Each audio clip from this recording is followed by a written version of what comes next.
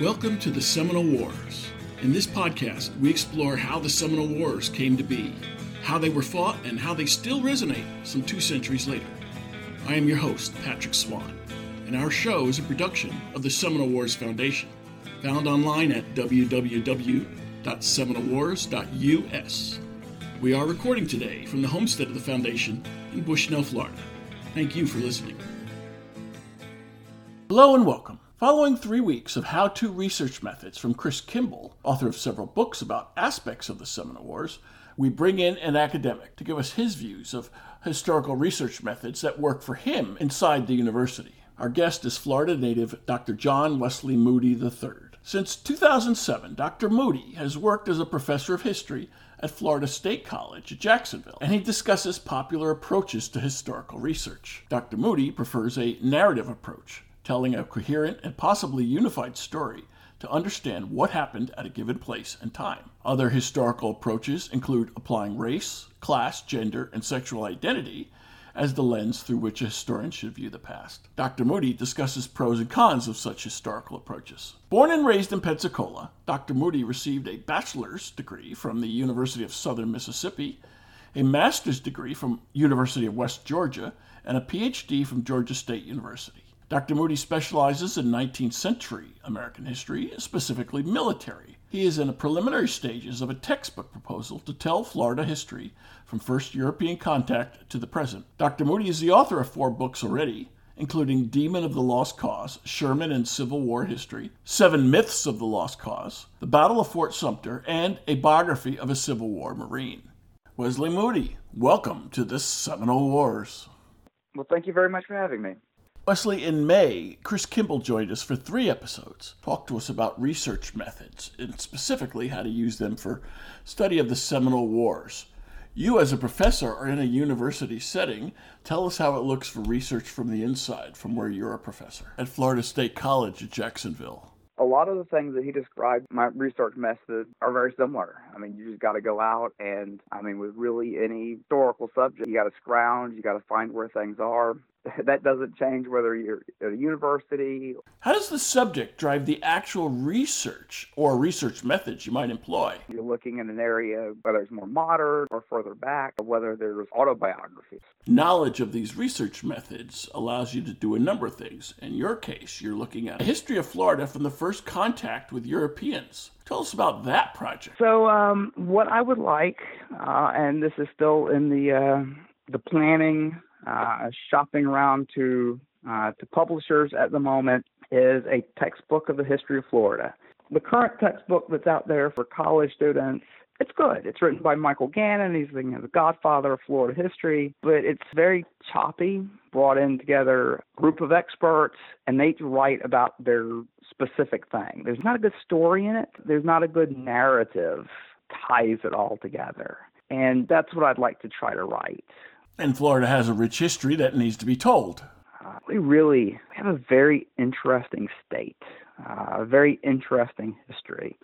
And I teach Florida history at the college. What I always say in day one is the place that Juan Ponce de Leon in 1522 first laid eyes on Florida is the exact same spot that we launched the moon landing from. Cape Canaveral was the first piece of land he saw in Florida. And that connection, 500 years of history from Spaniards and wooden sailing ships to the Apollo mission, all happens in that same little acre there. No other place has that in the United States.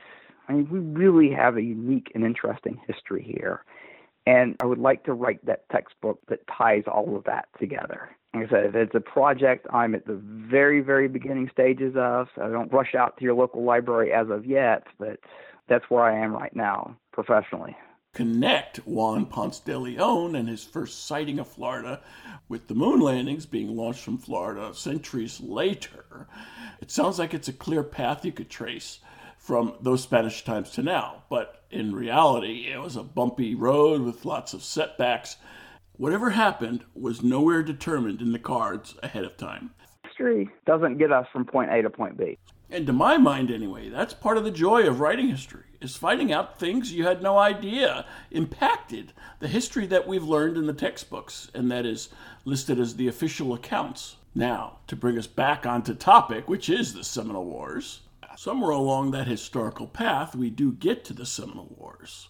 What is significant about the Second Seminole War fought in the 1830s and 1840s as far as the research material available that it generated? When you're talking about, that antebellum period, the Second Seminole War, probably more people wrote of their experiences in that conflict than any other, perhaps even the Mexican War.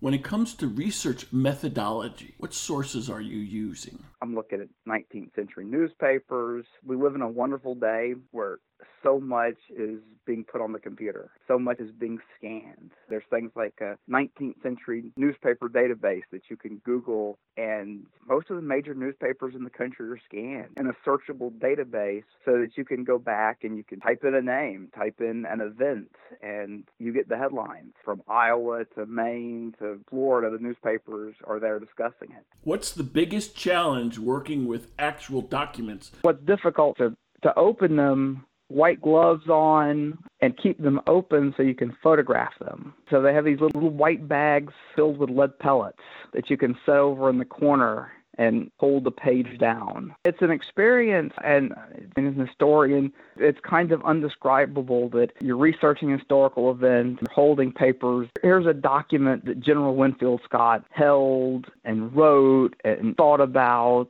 You can see the thinking and the writing, what words have been scratched through and something different's been written, and it really has this sense of connection when you can touch these things. Any project you're doing, you really don't know what you're going to see till you get there. You can prepare, and I know some of the big names, I have graduate students they send and that type of thing.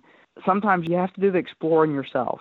You'll find paths you didn't know to look for until you're actually there in the woods yourself. That's what history is, and there's mysteries to be solved. One of the problems with the historical field, and it's always been the case, is you'll have an historian, okay, this is my conclusion. I have come up with my conclusion. I am going to write this book, and there you go. And then you start getting into the sources, and the sources don't agree. So you can ignore those sources and write the book you planned on, or you can let the sources take you where the sources take you. We've looked at ways that our listeners can research the Second Seminole War, and indeed all the Seminole Wars. But if they're in a university and they're wanting to do research on the Seminole Wars, they're going to take history classes.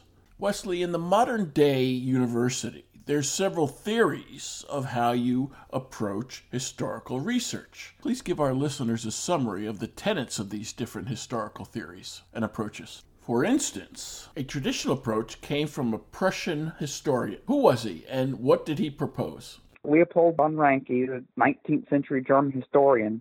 What he's writing, what he's arguing, is probably what most of your listeners assumes, well, that's what history is.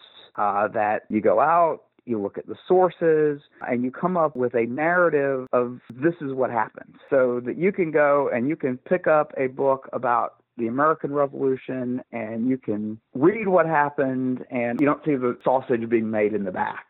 He presents a narrative, and you can trust that this historian, he's been to the archives, he's read Washington's papers, and he's pulled it all together to tell you exactly what happened. And I think Ranke gets all this kind of credit because he comes up with terminology for it and all of that. But I think to most people, that's what history is. Go back to Herodotus we call him the father of history because when he wrote his history of the Peloponnesian War, he went and interviewed participants. He doesn't come up with his own legend and the gods did this and the gods did that. He went and talked to the fighting men, and this is what happened on this day. And so, as I said, that's what I think most people just assume that's what history is. And then you start getting into the 20th century, and there's kind of a new idea of history. You can call it postmodernism, I think is the big term, is perhaps the beginning of this. There's Edward Said, the whole Orientalism, championed this idea as well. That history we can't know it. It's in the past. It's just a mountain too far away for us to really ever possibly know this is what happened. And as well, not only is it impossible for us to know, but kind of this idea of, not that it didn't really happen, but history is like, representative art. History is different to different people. It depends on who you are, how you see it. So there's no real hard line. This is what happened because it's different to different people. I know I'm probably doing a very bad job of explaining that because I'm not a believer. It's always hard to try to explain what someone else thinks, especially when it's kind of out there a little bit. So what you end up with is historians, and like I said, starts in the 20s, really takes off in the 60s, really taking off now, you look at bits and pieces of history that you get a sense of understanding more than the hard fact history that Ranke or Herodotus would have championed. So Wesley, it's odd. One school that says, do this and we'll try to find out what actually happened as close as we can. And then another school of historians that say, no, our field can never figure out what happened. And a corollary seems to be, if we could determine what actually happened, the best way to do it is to view events through the lens of race, class, gender, or sexual orientation, and then use that to construct a theory to explain why something happened. If you're going into history and the idea is, okay, I'm going to look at an event, and I've made a decision before going into it of this is what the causes are.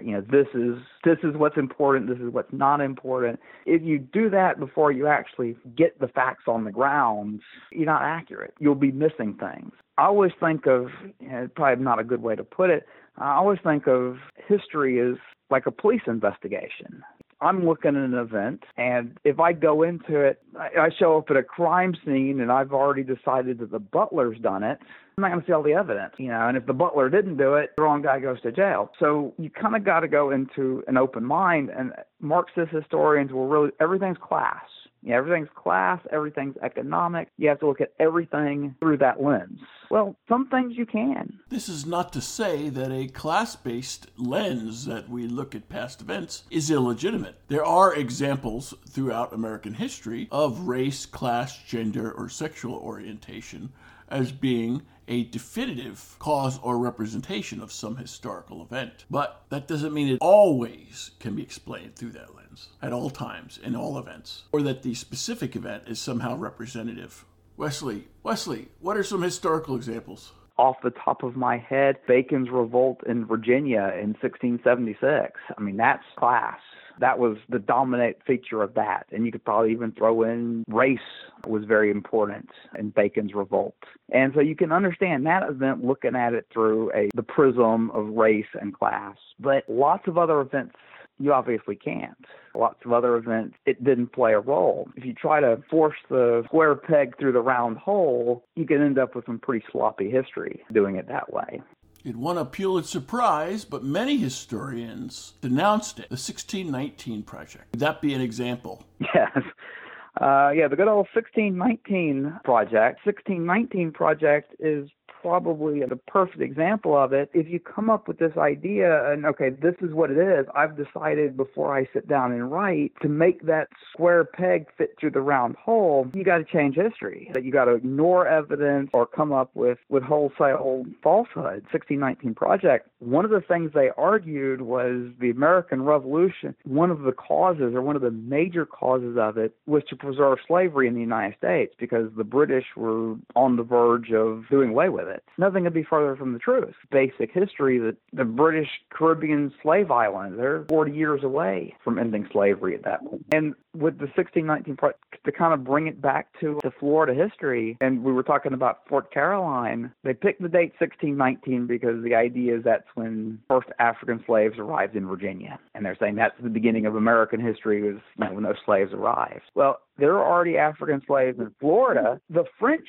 at Fort Caroline had African slaves they'd brought over. And they'd actually had a minor revolt. So in Florida, we've already had a slave revolt a good 40 years before 1619 rolls around. No, my date's right here. Yeah, about 60 years earlier. So combined with ahistorical views of the past, there's also the iconoclasm. If what a statue represents is out of date, the statue may come down. If what a statue, any statue, represents is no longer in public fashion, then the statue may come down, and possibly violently, as we saw in the summer of 2020. How do historians address iconoclasm? That's a complicated question. The tearing down of statues, probably like most historians, I hate to say it. And the way I look at it is, this is our history, good or bad. You lose an understanding when you take those statues down. At the same time, I'm not of a belief once a statue goes up. Some of us prefer that if statues come down, it's done through an organized fashion with citizen input and not just torn down by a mob. There are circumstances in history where we cheer the tearing down of a statue that symbolizes a tyranny, one where the rule of law is not practiced. In such case, it's a symbol of tearing down that regime. However, in America, where the rule of law is firmly established, there should be other means to removing statues than mob violence.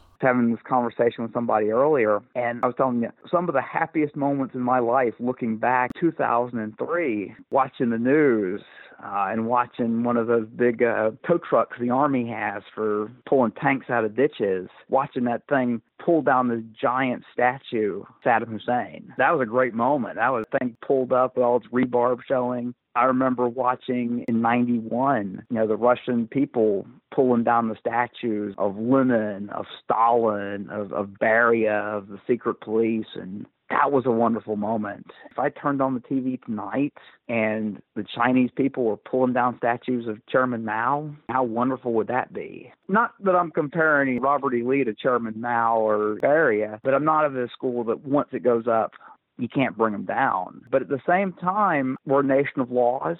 There's a way to do it. And down here in St. Augustine, they had a Confederate memorial. Actually, it turned out to be a grave, and they had to scramble once they pulled the statue up and realized there was a body underneath. There in St. Augustine, there in the square, you had the Confederate statue, the Confederate memorial there, and they also had memorials to civil rights leaders.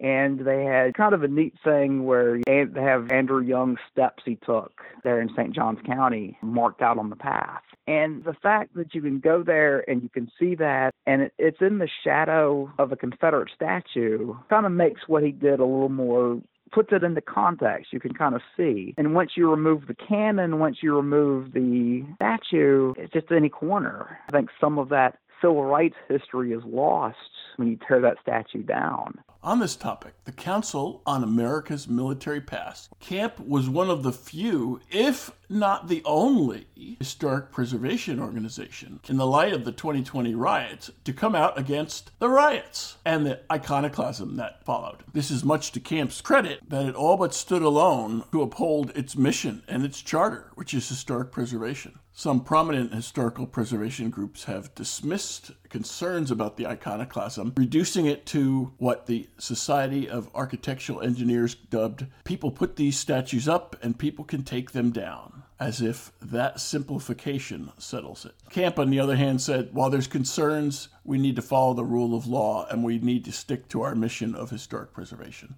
By removing uncomfortable portions of our history, we take away the agency of those who study history to find out a more complete picture. You experienced this firsthand. How did that pan out, Dr. Moody? And I had a student, this was a number of years ago. For your listeners that aren't from the Jacksonville area, the big controversy around here for a while was we had a Nathan Bedford Forrest High School. Forrest, of course, founder of the Klan and all of that. This black student came to me, and I used to have my students, they had to read a biography, go out and find a biography of some historical figure and write a book review. And so this black student comes to me, and he says he's got this biography of Forrest. He says, I know nothing about Nathan Bedford Forrest. I went to Nathan Bedford Forrest High School for 4 years. I played on the football team. I know nothing about him. I'm going to read this book. And I said, all right, thumbs up, go for it. Come talk to me when you're done. I got some questions I want to ask you. So he reads the book. He comes back. He's like, wow, that was an eye-opener. I had no idea. And so I said, so knowing what you know now, do you think they ought to change the name of the school? And they've since changed the name of the school. And he said no. He said not only should they not change the name, they should do more to tell students who this guy was. And his rationale was that as a black student, if he'd realized who Nathan Bedford Forrest was and that he was going to Forrest High School, that would have been motivation for him. He said, I would have been a better student. He said, I would have been a straight A student as a way to a middle finger to Nathan Bedford Forrest. Here I am at your school, black man doing extremely well. And so I think that's something to keep in mind when they're talking about name changing and tearing down statues. Is it should be presented sometimes as something to motivate people. I'll show this guy, right? Yeah, when we're a nation of laws. And if you move away from that, there's all kind of dangers. Yeah, I do wonder if some of these organizations moving forward we're going to hire a director of preservation. Now, will the new interview question be, so are you for historical preservation? Yeah. Because if you've hired a director of historical preservation that's really not on board with historical preservation, you've probably made a mistake there. Maybe someday we'll ask that question in academics. What are your thoughts on Camp's statement against iconoclasm and for historic preservation? If Camp, I wasn't editing the heliogram when they came out with their statement, but I think if Camp had come out with anything but a hardline preservationist statement, they'd probably lost all their members. I was going to say a lot of the stuff in the state that could be torn down has been rebuilt anyway, so they could rebuild Fort Christmas if they had to. What is the academic institution where you presently work? We're a 2-year school. We're not exactly University of Florida or University of Miami as of yet. Some of our listeners may be a little confused that you teach at Florida State College. Please inform our listeners a little background of the school where you teach, and what's the impetus behind the way the school is structured.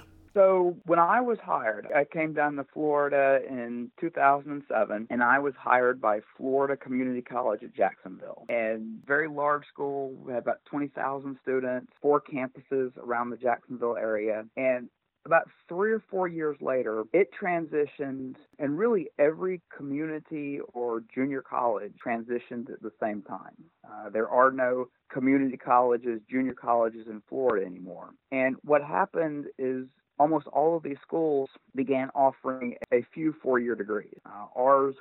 We have one in nursing, we have one in education, I think there's one in logistics now. And because we offer that 4-year degree, we're no longer just a community college or just a junior college. So we changed our name, we dropped the community, we became Florida State College at Jacksonville.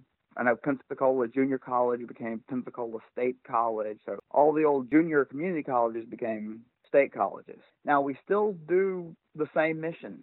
We still offer the AA 2-year degree. So everything we did before, all the mission of the old community college, we still do. But we now do more as well. Same product with just a slightly different name. Like I said, we're still offering the 2-year degrees. We're still doing all of the programs we used to do. And the 4-year degrees, and we struck a deal with the universities in our area. We don't offer degrees in direct competition with our 4-year schools. So the degrees we offer are, like nursing. University of North Florida, which is just across the street from my campus, they can't graduate enough nursing students to meet local demand. So we offer a nursing degree as well. There's no competition there. There's no everybody's offering a PhD in history and we're producing a glut in those degrees.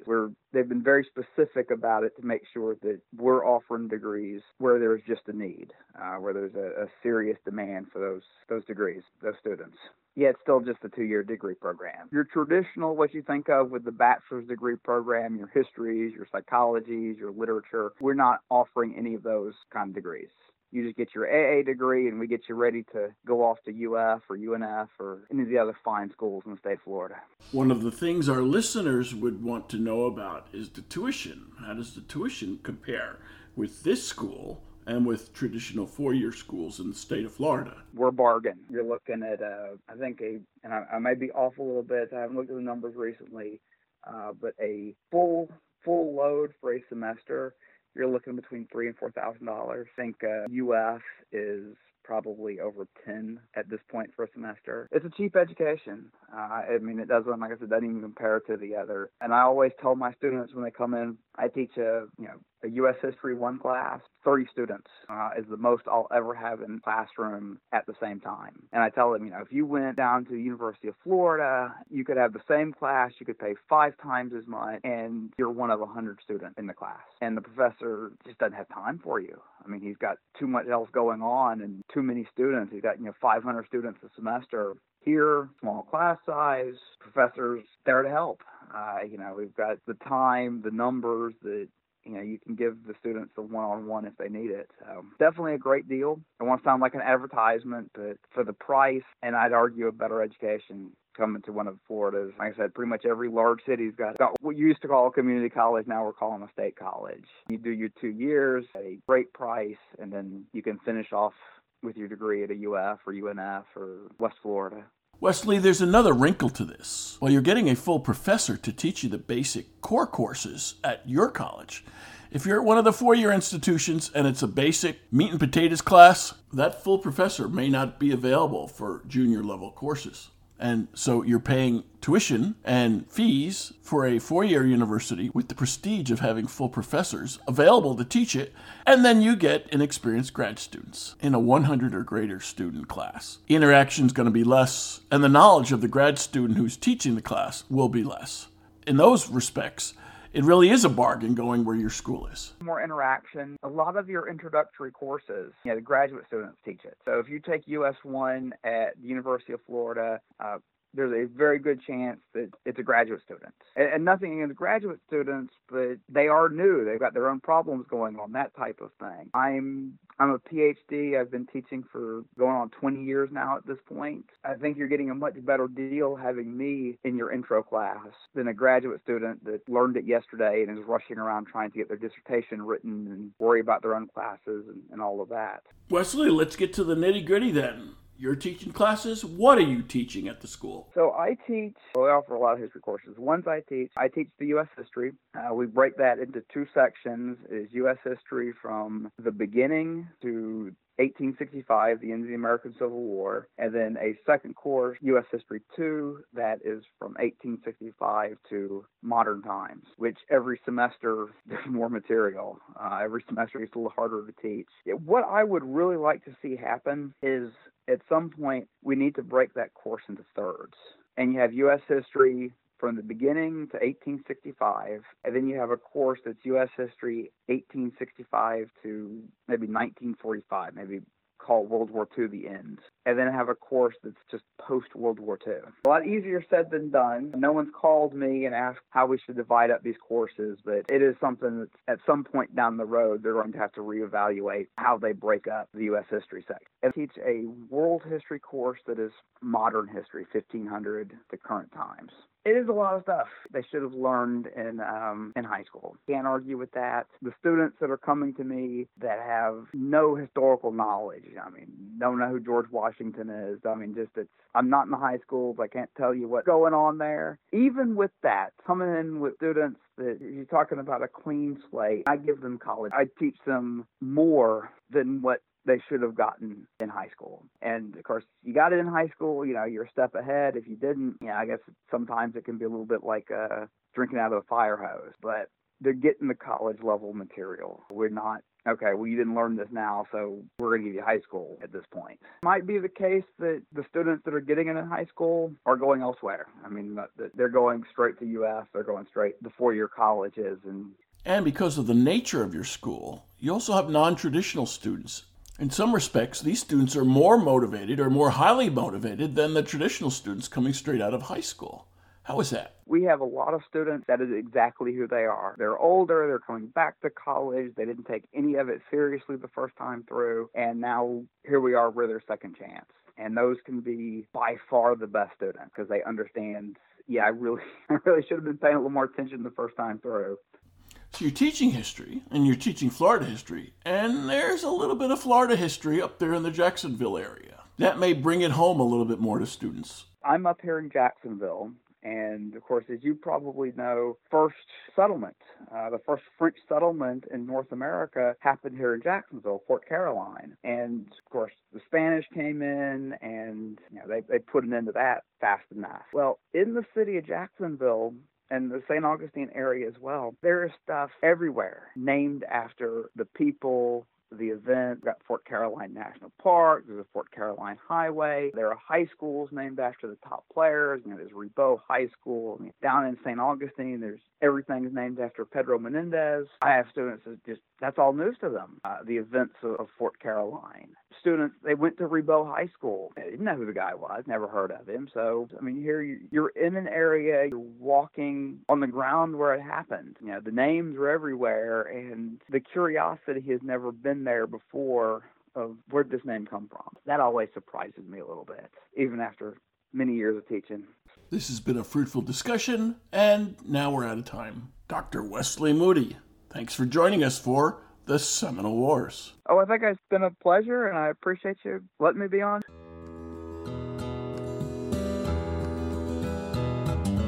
If you enjoyed this show, please take a moment to like us on Facebook at Seminole Wars Foundation. Leave a review on iTunes or your favorite podcast provider. Your reviews and comments help new listeners discover us and help us keep the show going. Visit our website at www.seminolewars.us for blogs, articles, news, books, events, membership information, and how to subscribe to this podcast. We'll be back soon with a new episode of the Seminole Wars Podcast. The Seminole Wars Foundation is a 501c3 nonprofit organization dedicated to preservation, education, and publication of Seminole Wars history throughout the state of Florida. This podcast is copyrighted the Seminole Wars Foundation 2021. All rights reserved. Front bumper music, The Devil's Garden, Roast 'em, provided by kind permission of Reedy Onman. Back bumper music, Second Seminole Win, by Jed Merrim and Ricky Pittman, courtesy of Ricky Pittman. All rights reserved.